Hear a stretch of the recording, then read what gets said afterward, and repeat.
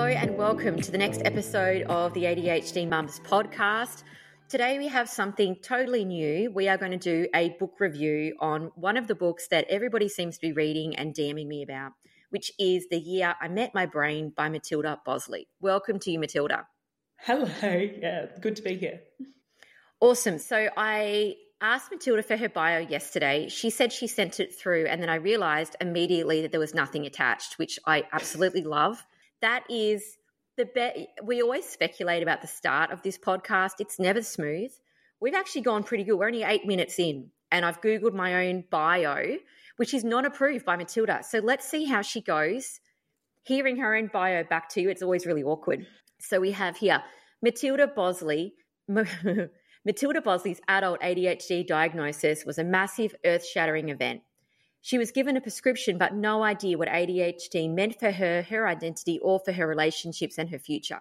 12 months of confusion later, journalist Matilda embarked on an epic voyage to figure out what's really happening in the stormy seas of ADHD brain.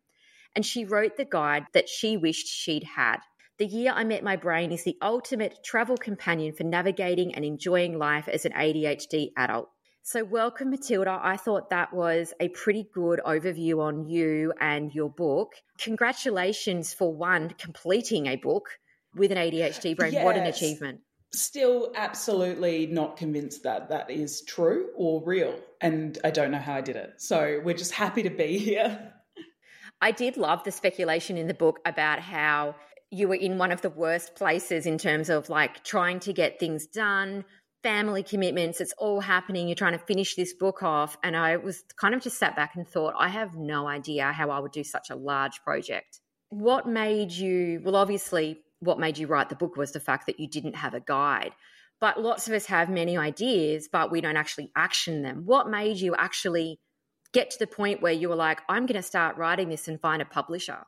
It was actually the other way around, which is I'm not sure I ever would have got it done. If it was, I need to start doing it and then find a publisher, it was that being a journo and sort of chronically online, the publishers, Penguin, were sort of vaguely aware and of my writing about ADHD and reached out to me. And then I think, you know, a bit of the whole like, as a teenager, always wanting to be a writer really kicked in. So I'm like, yes, before like thinking through the consequences, which I do think can be one of the benefits sometimes of the condition of like, oh, if I really sat and thought this through, most of the good things in my life I wouldn't have done. So, you know, obviously there's a lot of negatives that come with that as well. But yeah, it really sort of pulled through my inability to think ahead in this case.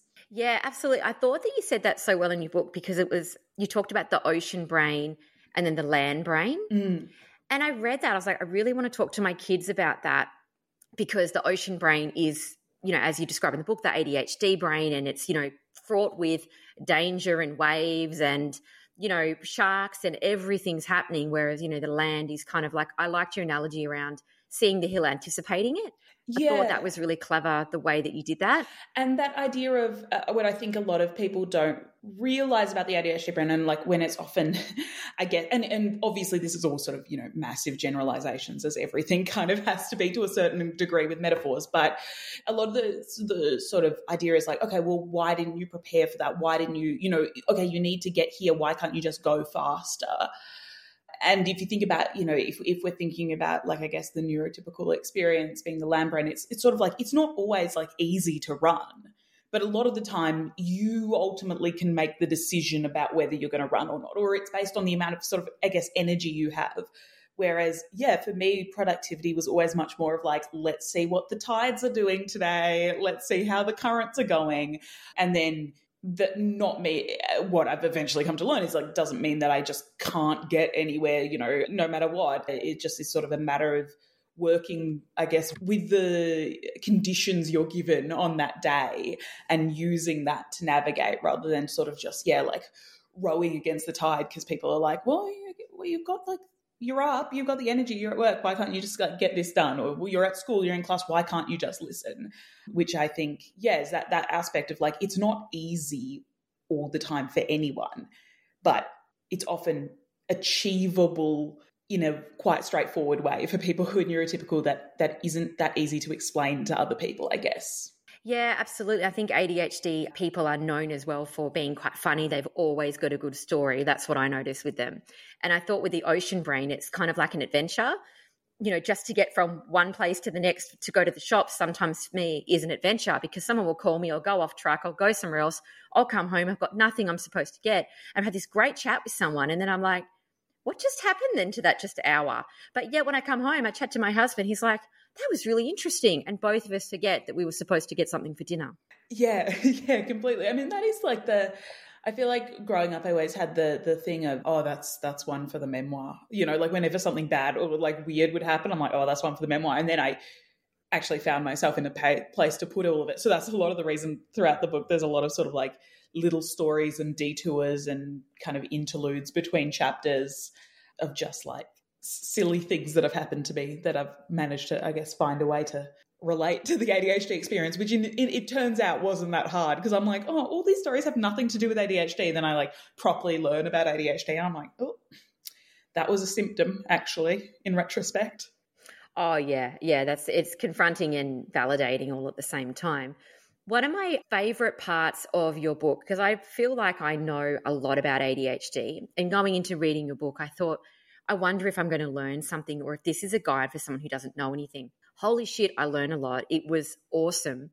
I thought the way that you articulated some of the massive issues was really awesome, particularly on this podcast. You can imagine what this is full of. We have thousands and thousands of women with ADHD. Generally, there's probably about 85% of us who are between kind of 30 and 45. Most of us have kids, other people that listen. We do have a few husbands, which is always funny.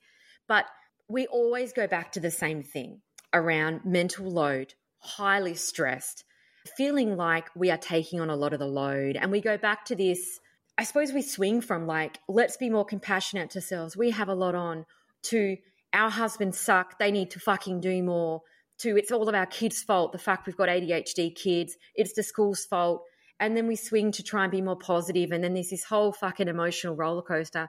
But we come back to the same point all the time, which I thought you said so well in the Bad Wife chapter around, I suppose, the women having the expectations. And can you explain a little bit more about to the listeners, because I thought it was fucking awesome, about how teenagers come in and then men come in and how that works, because fuck, that blew my mind. Yeah, and thank you. That's actually very reassuring because me, like a 25-year-old writing, being like, I understand married and family life, so I'm glad it hit the mark. But got it. It was taught. Absolutely. What really struck me about ADHD, and I think it was a benefit of the discussion about mental load and emotional labor and stuff coming up, almost kind of developing online at the same time that I was really at the start of doing a lot of the research for the book, was the way that, to a certain degree, ADHD is not easy for anyone. And I think like that's important to make from the start. But it melds with society's expectations for men better than it does for women, because, you leave, okay, it's two undiagnosed people, there's a man and a woman, they both, they've just finished university, they've just moved out of home, and the guy's, in this like messy share house, and there's no food in the fridge, and he's never able to do a proper shop, and all his, clothes are in a pile, and that's kind of just like the bachelor lifestyle. And like maybe there's a bit of leeway for the 20-year-old woman doing the same thing, but it's still like a bit like, oh really, God, she's spending a lot like on Uber Eats, like what, there's a little bit of leeway.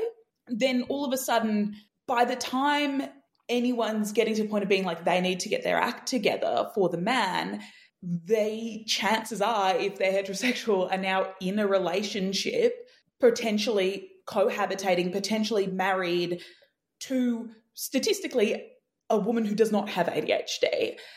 And all of a sudden, okay, well, like, they both have grown up in families where the woman takes on a lot of this labor subconsciously. This is not, even the best sort of feminist ally men and women, we both have to work against this kind of this sort of societal norm and pressure of, okay, well, she's going to do the full shop, and actually she's had a bit more experience cooking, so it really makes sense for her to be doing laundry and doing the cooking and, maybe the laundry. And when they have kids, like, well, yeah, I mean, of course she's going to be packing the lunches each day. And there's a lot of these aspects where all of a sudden that man has received the kind of the best possible support services for someone with ADHD, which is a wife. But then the woman gets married, and again, the same thing happens where there's sort of this expectation that she'd be doing that, and maybe, yeah, she would be doing the cooking, and all of a sudden she's having to get the kids to school and she's constantly forgetting the notes, and she can't keep the house clean, and she can't even remember to do the chores herself, let alone even taking on that mental load of delegating the tasks to her husband. And she's failing at being a homemaker.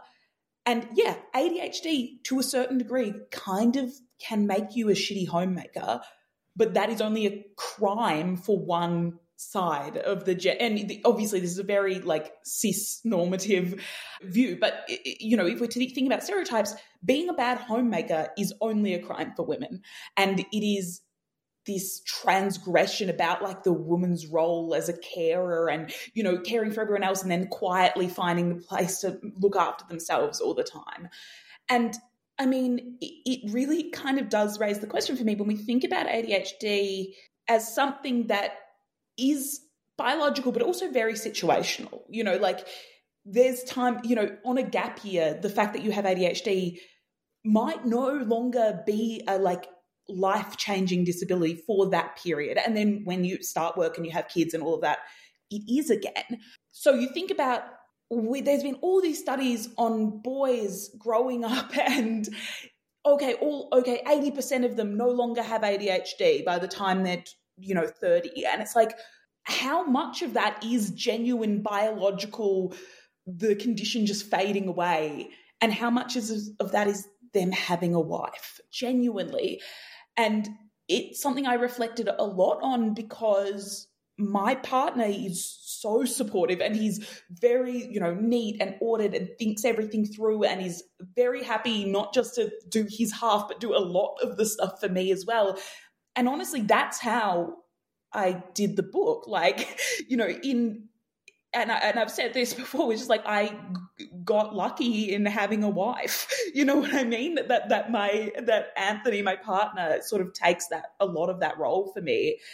And yeah, a lot of it is about me wanting to be better and help him out more. But, at the end of the day, if it really came to it, I know I have that support. And, it's kind of a tough thing to even talk about. Like, you see people with ADHD being successful and whatnot. And it's sort of like, how do you do it? And it's like, I have a really good boyfriend, like, is genuinely so much of it. Sorry, that was an extraordinarily long answer, but I could talk for a million years about it.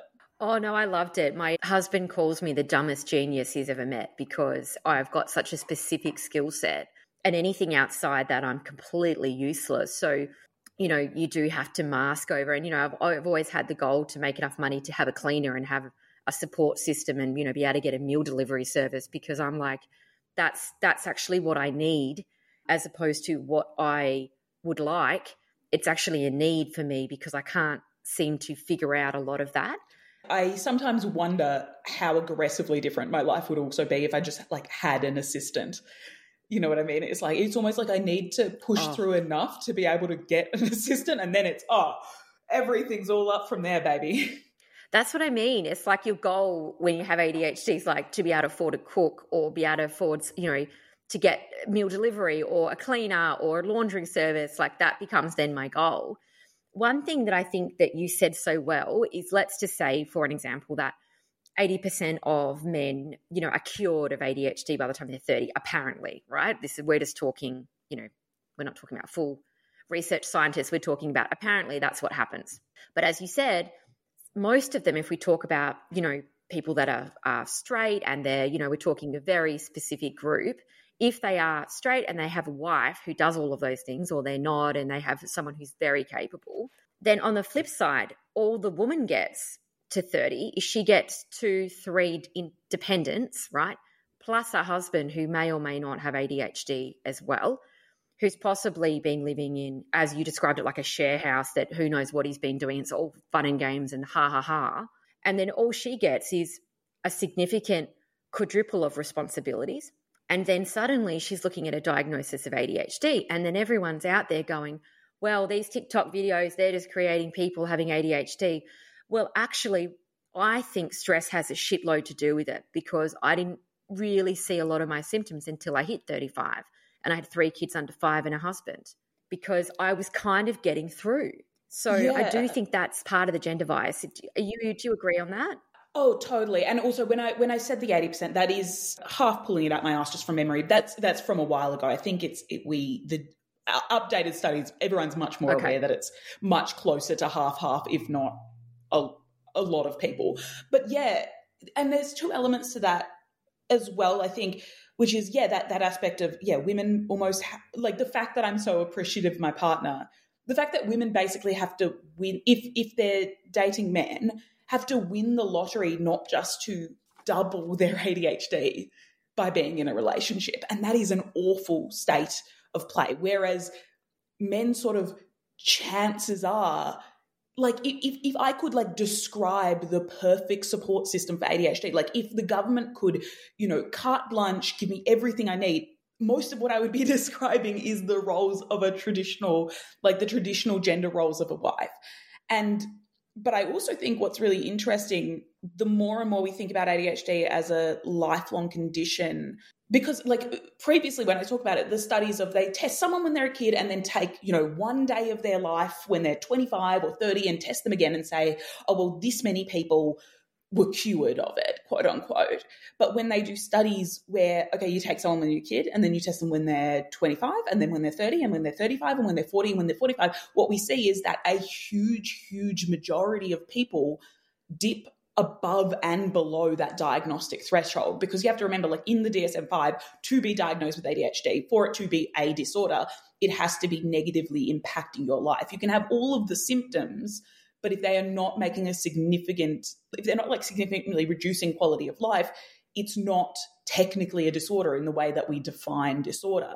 So it makes sense that situationally people might drift in and out of I guess, the diagnosable range of ADHD. So it makes perfect sense that, a lot of women find like, okay, well, I grew up, I had this school structure, I went through university, had that structure, even at work when I was just looking after myself, I could keep things above water. Now I've got kids and I'm trying to work full time and I'm doing this and I'm supporting a partner as well. Yeah, it totally makes sense that, okay, perhaps some of the subclinical symptoms or reflections suddenly are going to burst through into that much more diagnosable territory. And I think that's a lot of what we're starting to see. And it is so unfortunate that the TikTok videos and stuff do so much good, but it has had this unfortunate effect of people sort of, I guess, trivializing the condition or being like, it's just a trend, it's just this, everyone's seeing these videos and getting these ideas. And it's like, no, we just were missing the vast majority of people for the vast majority of time. Like, it's just twice as common as a redhead. So for however many redheads double it, and that's how many ADHD adults you probably know. You know what I mean? It's not a rare condition. It's not surprising that it seems like it's everywhere. Oh, absolutely. And I think as well, you made a great point about your upbringing having a big impact. So if you were somebody who maybe had a bit more of a wealthy upbringing, maybe they had the mum was at home. Maybe she was, packing your lunch for you, making sure you had your bag, helping you with your homework every afternoon, picking you straight up from school, very involved with your teachers in your classroom. If you had that kind of support system versus a child that didn't have that maybe had parents that worked full time or weren't available, and the child was left to their own devices, which one would be more likely to be diagnosed? Again, I agree with your book that the second one that is lacking all of that scaffolding. Yeah, and which is one of the really unfortunate ways that ADHD untreated ADHD kind of as we currently deal with it in society as well, contributes to the cycle of poverty because it's hereditary. So you're already, it's likely that ADHD parents will have ADHD, well, not like, it's a higher likelihood we'll have ADHD kids. And then there aren't the support services. So perhaps the underlying kind of way their brain works tips into negatively impacting their life significantly. Then you go to schools where there's less resources, there's less kind of room for picking up the kids who are falling a bit behind and helping out, and potentially less resources in terms of getting kids diagnosed. And what's really then awful is this is where like race plays such a huge part in it, because if you have like this kid who's struggling, in any school, but especially a school that's maybe under-resourced and just barely keeping their head above water, what often happens, unfortunately, is that you can either send the kid down that, okay, they need help, let's get them the support services, let's get them this, let's get them a diagnosis, let's get them, and send them on that track, or it's this kid is just a troublemaker and they're just bad and they don't want to learn, and so let's punish them and give them detention and then expel them, and then they can't keep a job and then they end up in the criminal justice system, as an extreme example of that pathway. And poverty plays a big factor in which pathway you get down. Race also plays a huge factor. And this is where we see entrenched racism. Once again, ADHD acts as an accelerant for pretty much every other societal form of discrimination. ADHD accelerates that and makes it worse. And so that is then why we end up seeing that ADHD does tend to be somewhat more prevalent in low socioeconomic communities.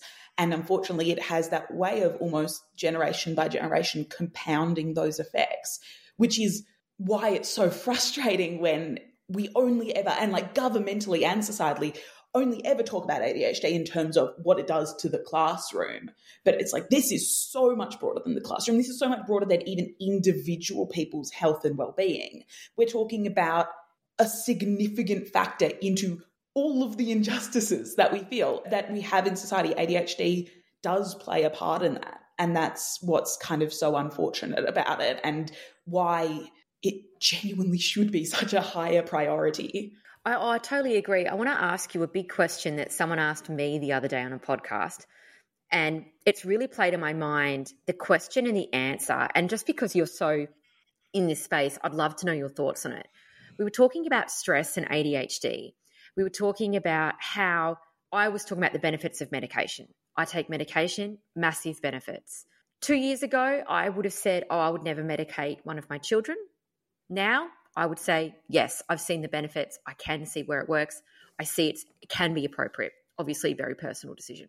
And someone asked me the question whether I thought as many people would need to be medicated if life that we're living was less stressful, less fast-paced, and we had less on. And my response was, yes, I think if I had less on and I had less kids and I had less to do and less work, I probably wouldn't necessarily need the medication. But it's such a hard answer. I was wondering, do you think the fast-pacedness of life has created a lot of this as well? It's complicated for me, not because I think the answer is complicated. I think the answer is yes. But I guess I sometimes worry that the way we talk about that is often, and therefore medications shouldn't be used and something like that. But like, I sort of think about, okay, well, before widespread literacy was a thing, dyslexia wasn't really a thing, but that doesn't mean we shouldn't be treating kids with dyslexia and helping them out, because this is the situation we live in now. Before, when everyone was sort of just, eating from the farm, potentially there's a whole lot of, physical conditions as well that wouldn't have been such a thing, that are caused by modern day life. It doesn't mean that we don't treat them and we don't medicate them and we don't help people living in the situation that they are living in succeed as much as possible.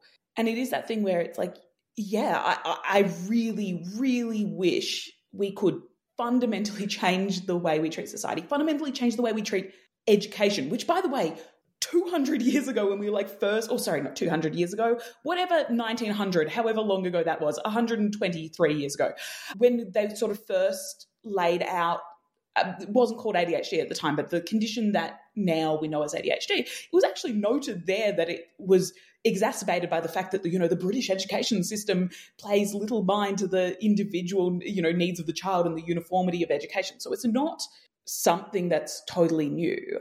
What I would say is I worry that when we only talk about the need for environmental change, I think it's often used as part of an anti-medication rhetoric, but it's sort of like, okay, raise the raise the revolutionary flags with me, like let's do an uprising. If we're not going to do that, don't condemn me now or children now to a less successful, happy, healthy, and significantly shorter life than they deserve. You know, it's one of those things where it's like, I guess, you know, in an ideal world, we would have a way that perhaps medication wouldn't even be necessary. However, I think it's so often posited as like, well, it's society's problem. And I'm like, okay, but I'm still facing the consequences. And then as well, there's certain things that, you know, which is, I guess, when we think about like the biosocial view of disability, where I reckon there's a huge amount of ADHD that societal changes could fix for me. There is a huge proportion of this condition, out of the proportion of the condition that is a disability, there's a huge section of it that could be wiped away with societal changes. There's also elements that I think would disadvantage anyone in any situation, like the predisposition towards substance abuse, the fact that it makes it more dangerous for people to drive cars, you know, more likely to die in car accidents. And we know medication helps that and reduces those risks. So I think, I guess I really, I subscribe to the idea that a lot of it is social. I guess I do fear that, you know, there are elements that I don't think are social. And also, I guess it upsets me when that's used as a combatant to medication when people then aren't willing to do the hard work required. You know, it's like, that's in the long term, decades plan, amazing. Let's rip up everything from the roots. Let's start again. Let's create a society that works for us. Until then, get the fuck away from my medication. Just let me take my medication. Oh my God.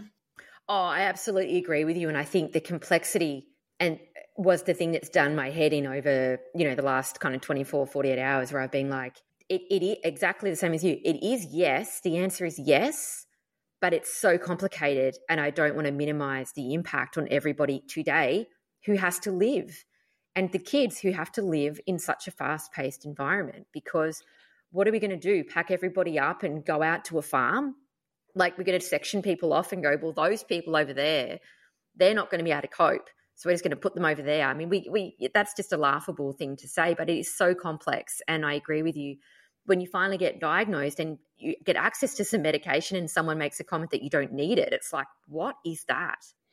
Yeah, and I think that's such a frustrating thing about ADHD is how politicized every element of it is, and especially around the medication, which is, you know, genuinely at the core of it, potentially just that it unfortunately had a similar name to methamphetamine.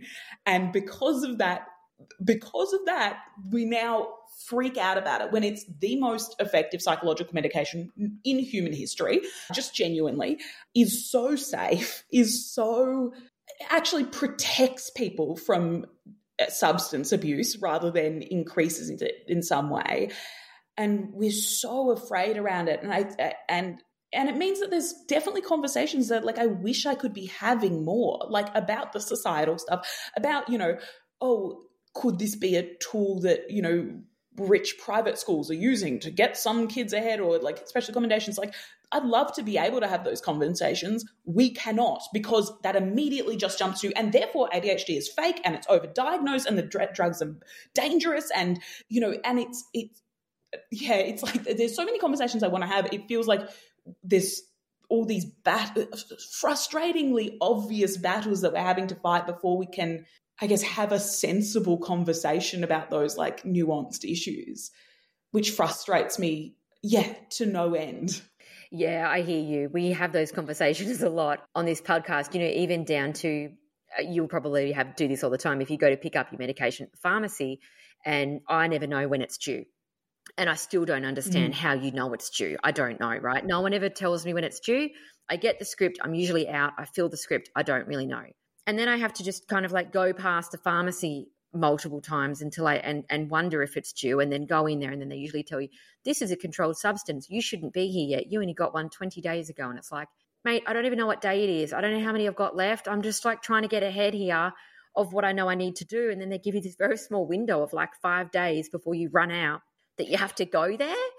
And it's this like criminal chat that you have to have. And you're like, mate, I'm just walking past the pharmacy. I don't know what the day is. Yeah, and it's so frustrating. The last script I had, I had 3 repeats left on it because I don't take my medication on weekends generally. I generally take it during the weekdays. And so I don't fill it quite as regularly as like the 30 days. And then all of a sudden, okay, I've managed to get 3 scripts out of this instead of 6. And now it's been 6 months. And because of that, it's done, even though clearly I'm not abusing or diverting this substance because I can't even remember to take it, given evidence by the fact that I have 3 repeats left. If anything, doctors should be worrying about me undertaking. And yet, okay, well, no, now it's back to the doctors. Now it's, if you're lucky, or back to the psychiatrist, and here's an extra $100 and here's, all of this extra stuff. And it is so frustrating. And then you just think about it, there's all of this, so much logistics around it. And it's a 14-month wait because you have to see a psychiatrist. You're like lucky you have to get the right one. You do all this. You have to go back every 2 times. You have to sit there as they call the government and ask for permission to give you the exact same prescription you've had for 3 years. And then someone, who knows nothing about you gets to like tick it off.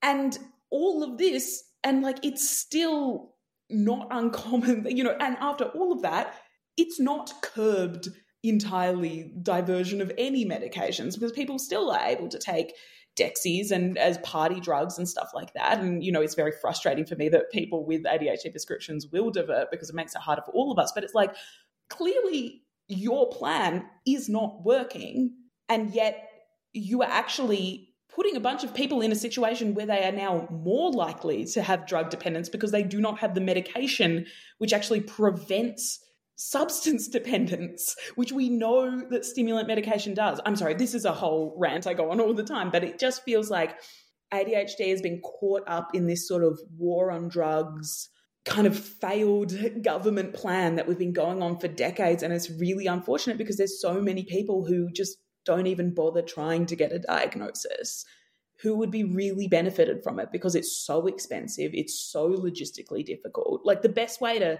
be able to treat your ADHD is not have ADHD so you can remember to fill out all the paperwork and get your meds on time. It's so frustrating. Oh, it is. And look, it's not neuro-friendly. I get on the same rant constantly because I say you finally get the diagnosis, you have to fight through, well, I personally did 5 or 6 appointments to try and find the right dose, which was mainly me problem solving and him sitting there doing not much. And then to get this script that I should be so grateful to have, then I have to battle the pharmacy, it feels like. And then I'm trying to explain to them, if you could just tell me when it's due, I will be able to just come back on that day. And by the time you have that conversation with someone who's nice enough to take a moment without my kids destroying the store, right, then they usually give me an app that I don't know how to use and I can't figure that out. And then they'll say something like, oh, yeah, cool, it's due on this day. But then the next time I still don't know. So then I go back again and I feel like I'm under this criminal lens and I'm like, I'm the least likely person to be addicted because I don't even know what day it is and I don't remember to take them.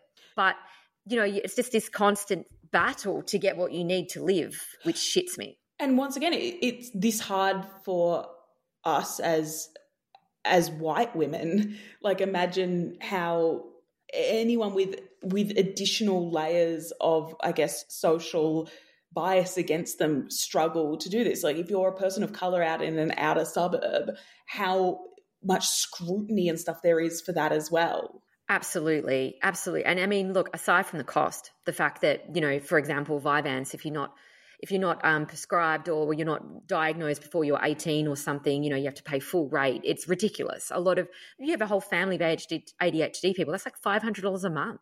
Who can afford that? And there was one time that Greg Hunt pulled through, I guess, when he put, there's certain doses of Vyvanse that is now in the coalition government they put on the PBS, but most of the medications aren't. And for all this talk about like, oh, everyone's on stimulants, the 2 non-stimulant medication of amoxicillin and guanfacine, from memory, you have to have been prescribed before 18 in order to have a PBS subsidy. So you're just making it more expensive for people. And it's like, if you're so worried about stimulants, at least make the non-stimulant medication affordable. Oh my God. Oh, absolutely. And you know what I loved in your book as well? I loved how you were talking about that you weren't allowed to make any more appointments yourself at the doctor. And I was like, that is such a barrier for anyone getting any health Like because that's happened to me as well. I went to a specialist. I was late 3 times. Then the reception lady kept giving me a dressing gown like I was a small child about telling me about how to arrive on time and, how important it was every single time. And I was just like, oh my God, it's not my fault you don't send me any reminders. There's so many barriers, I think, when you have ADHD that I don't feel like I understood. Yeah, and that was, I think the fact that I realized when I was reading through it, I'm like, oh, I've mentioned the doctor's appointment thing a lot. But I think that kind of hurts so much. But yeah, being told as like a 20-year-old, yeah, you're not even, I'd missed a couple of appointments. And now it's like, I can't be trusted to make appointments in advance. I've been put on a special list where I can only make appointments on the day because I can't be trusted. And just thinking about like this doctor that I've seen for years and years and years and watched me grow up to a certain extent, that they didn't see that and look any further, that there was just this assumption of they're untrustworthy. Like, I kind of feel like shouldn't being put on that list be a sign to potentially ask some probing questions in the ADHD direction, and that way that, yeah, and I think that's kind of why I mentioned it so much, to that personal thing of being like, oh, this was a very direct way in which, yeah, the medical professionals that you have no choice but to trust and put so much dependence and responsibility. They have so much responsibility for your health. Like the fact that they didn't look further and I don't know, I just think about like that should have been a moment that could have made my life so much different 3 years earlier. And it was passed over. Yeah. Anyway, that's just in the terms of like the underlying grief that everyone goes through post-diagnosis. Yeah, there's a lot of like could have, should have, would have. My little brother took dexamphetamine next to me whilst I took, heavy antidepressants, which didn't work.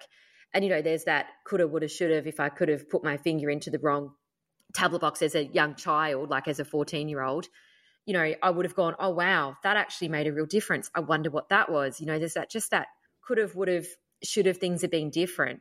But I understand what you're meaning, because I still have a dream, and it may not be in my lifetime, that the world could be a bit more inclusive. Like, for example, if you make a doctor's appointment or a specialist appointment, it'd be great if the online option could be, how many reminders do you want?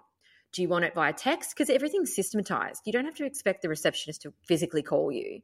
They could be reminder options, particularly at psychiatrists or places that are going to be heavy on the ADHD mental health. Why isn't there some reminders? And, with the pharmacy, why can't they send you a text for particular substances? Why can't you tick and say, can you send me a text reminder when I'm due? How many days before? Because otherwise you have to physically do everything yourself. And then, I think self-esteem is a real problem there, because you feel like, I can't even turn up to an appointment. I'm getting dressed down by this receptionist person. Again, how embarrassing. Yeah, completely. And we know the effect that having those dressing downs and being told off and all that genuinely causes people to not seek out healthcare they need. Like, this is, a slight tangent, but we know in terms of with people, like heavier weight people, because they're constantly being told, oh, for everything they ever ask, the doctor's like, you need to lose some weight. It ends up that they don't go to doctors for stuff they need. And we know that that is the case. And, it might not be as in your face when it comes to ADHD, but there is those things of punishing people. I guess I'm just always shocked by society's willingness to just believe that you don't care, or you're hopeless, or you're just not responsible, and never, like, people's willingness to believe that people aren't acting in good faith. Like, I wonder what life would be like if we just assumed that everyone was acting in good faith and trying their best all the time, and when they fall flat, it might be that something is happening. And I genuinely, like, and that was such a big part of with ADHD of this. I actually saw this after the book was already in print, which I saw this TikTok, and it just has stayed with me so much, of someone saying that their doctor said to them once, they're like, no, if you were lazy, you'd be having fun. Like, you would be enjoying it if you were just being lazy. And that sort of just changed my, like, whole, I was like, oh my God, yeah, of course. Because, and deconstructing, and I do talk about it a bit in terms of deconstructing the idea of like laziness or thoughtlessness or selfishness as we think about it. But yeah, I guess it is always that thing of, yeah, why are we just so willing to believe that, people who are ADHD are just hopeless? rather than looking for like what's maybe the root cause here. Absolutely. And I think one last point before I let you go, Matilda, that I loved so much was when you talked about the profound resilience that ADHD people have. I think for ADHD mums, often genetically, we are gifted the beautiful gift, right? As if we don't have enough fucking on, we get 2 or 3, one ADHD child as well, right? So not only do we get the extras kids to look after that is solely sometimes on us, but also we get kids that are, 30% less likely, or their brain is developed, 30% less. So they are delayed, right? So you get children that do take longer to toilet train. They possibly do take longer to do self-care, get themselves ready for school, remember things, right? So we've also got children that are probably developmentally not where we thought they would be. So a few people have sent in me and said like, why do we get this? Because we are the women who are already up against it, right? Why do we then get children that are that touch harder to look after?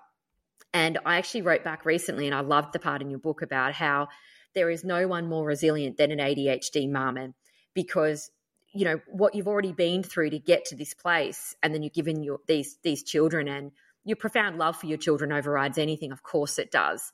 But I love the way that you said the words profound resilience. I thought that was just so well done. Thank you. Yeah, it is something that I was thinking about, because it did come to that. Like I wanted to have a chapter, and I was very conscious in terms of putting it after I had done all the doom and gloom about all the genuine, like urgent societal needs for change, about the elements of ADHD that are not purely a disability, and the things about, because like I'm not necessarily in a position where if I could snap my fingers and not have ADHD tomorrow, there's definitely some days that I do it. That's not how I feel most of the time. And sort of coming around and thinking about that, and thinking about the way ADHD has shaped my life, and also to a certain degree letting go of feeling like ADHD is like the little demon on your shoulder, like something attaching, like it is imbued in every cell of my body, like there's no me plus the ADHD. There's no me without it in that way as well. And one of these, I guess this isn't, and there's things that I think are very core in terms of, creativity and having this broad attentional style and being able to notice things in a way that, other people wouldn't necessarily. Like, I think there's kind of a lot to be said about having, one person with ADHD and one person with autism on every team project. Like, I think there would be a huge amount of benefit from that, just in terms of diversity of thinking.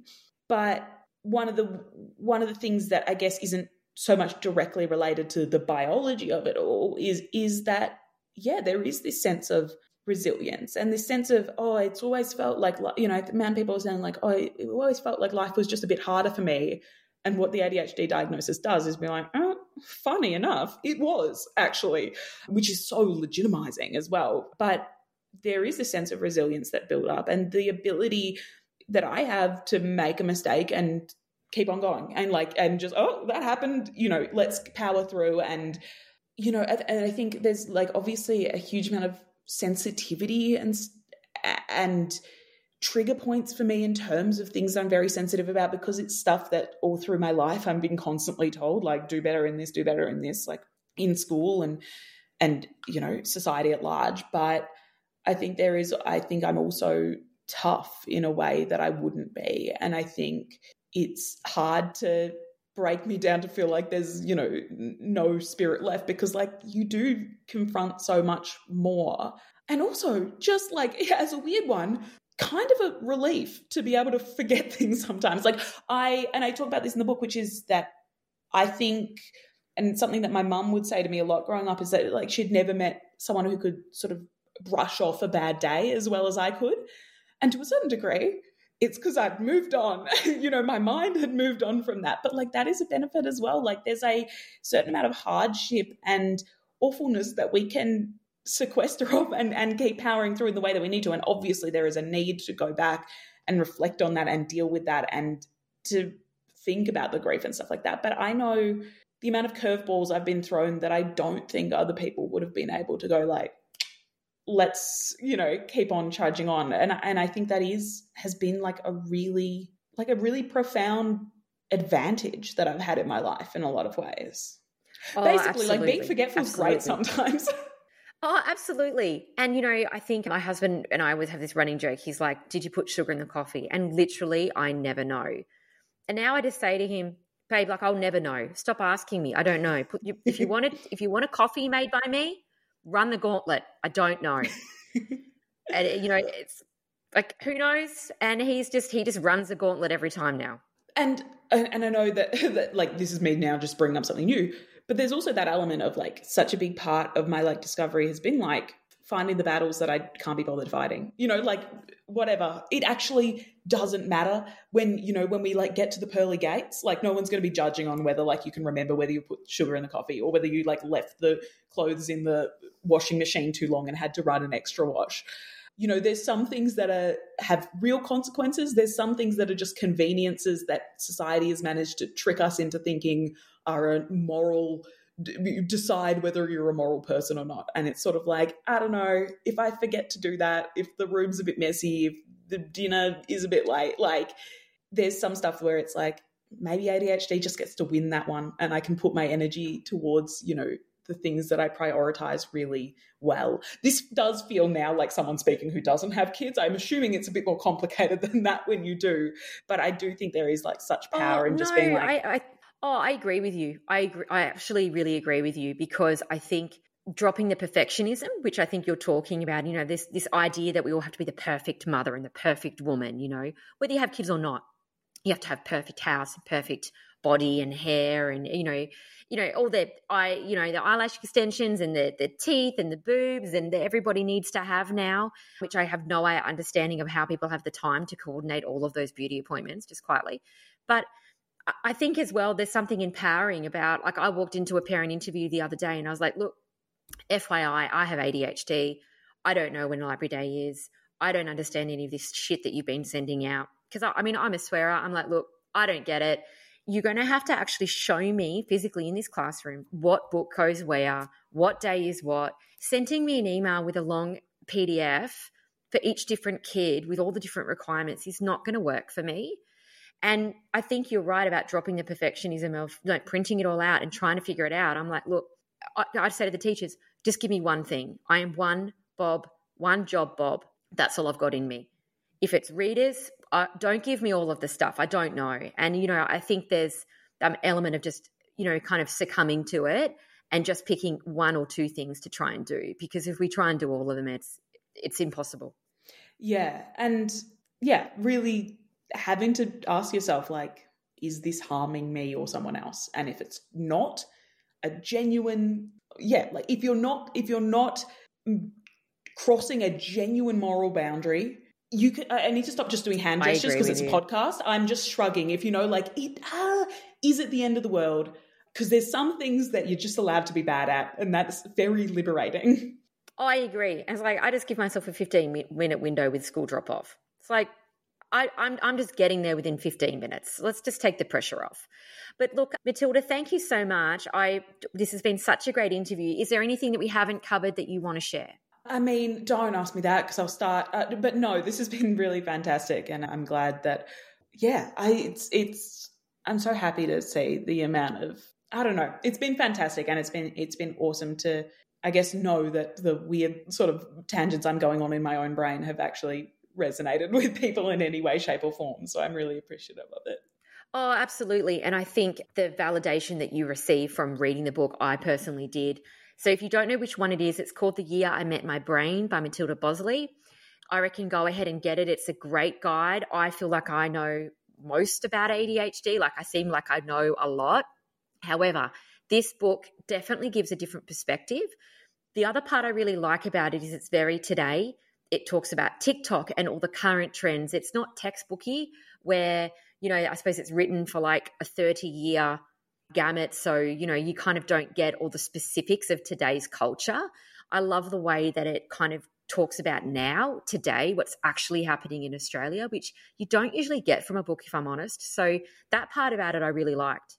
Thank you so much. And there's also little pictures the whole way through, which was a big part of my requirements. There is.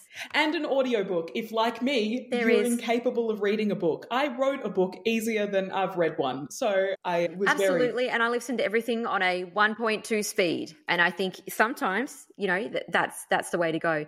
But look, thank you so much, Matilda. If you'd like to reach out to her, I've got all of the links into the episode. If you love the episode, please send me a message or give me a review on Spotify. It would be awesome. Thank you so much for your time, Matilda. Thank you so much. This has been so lovely.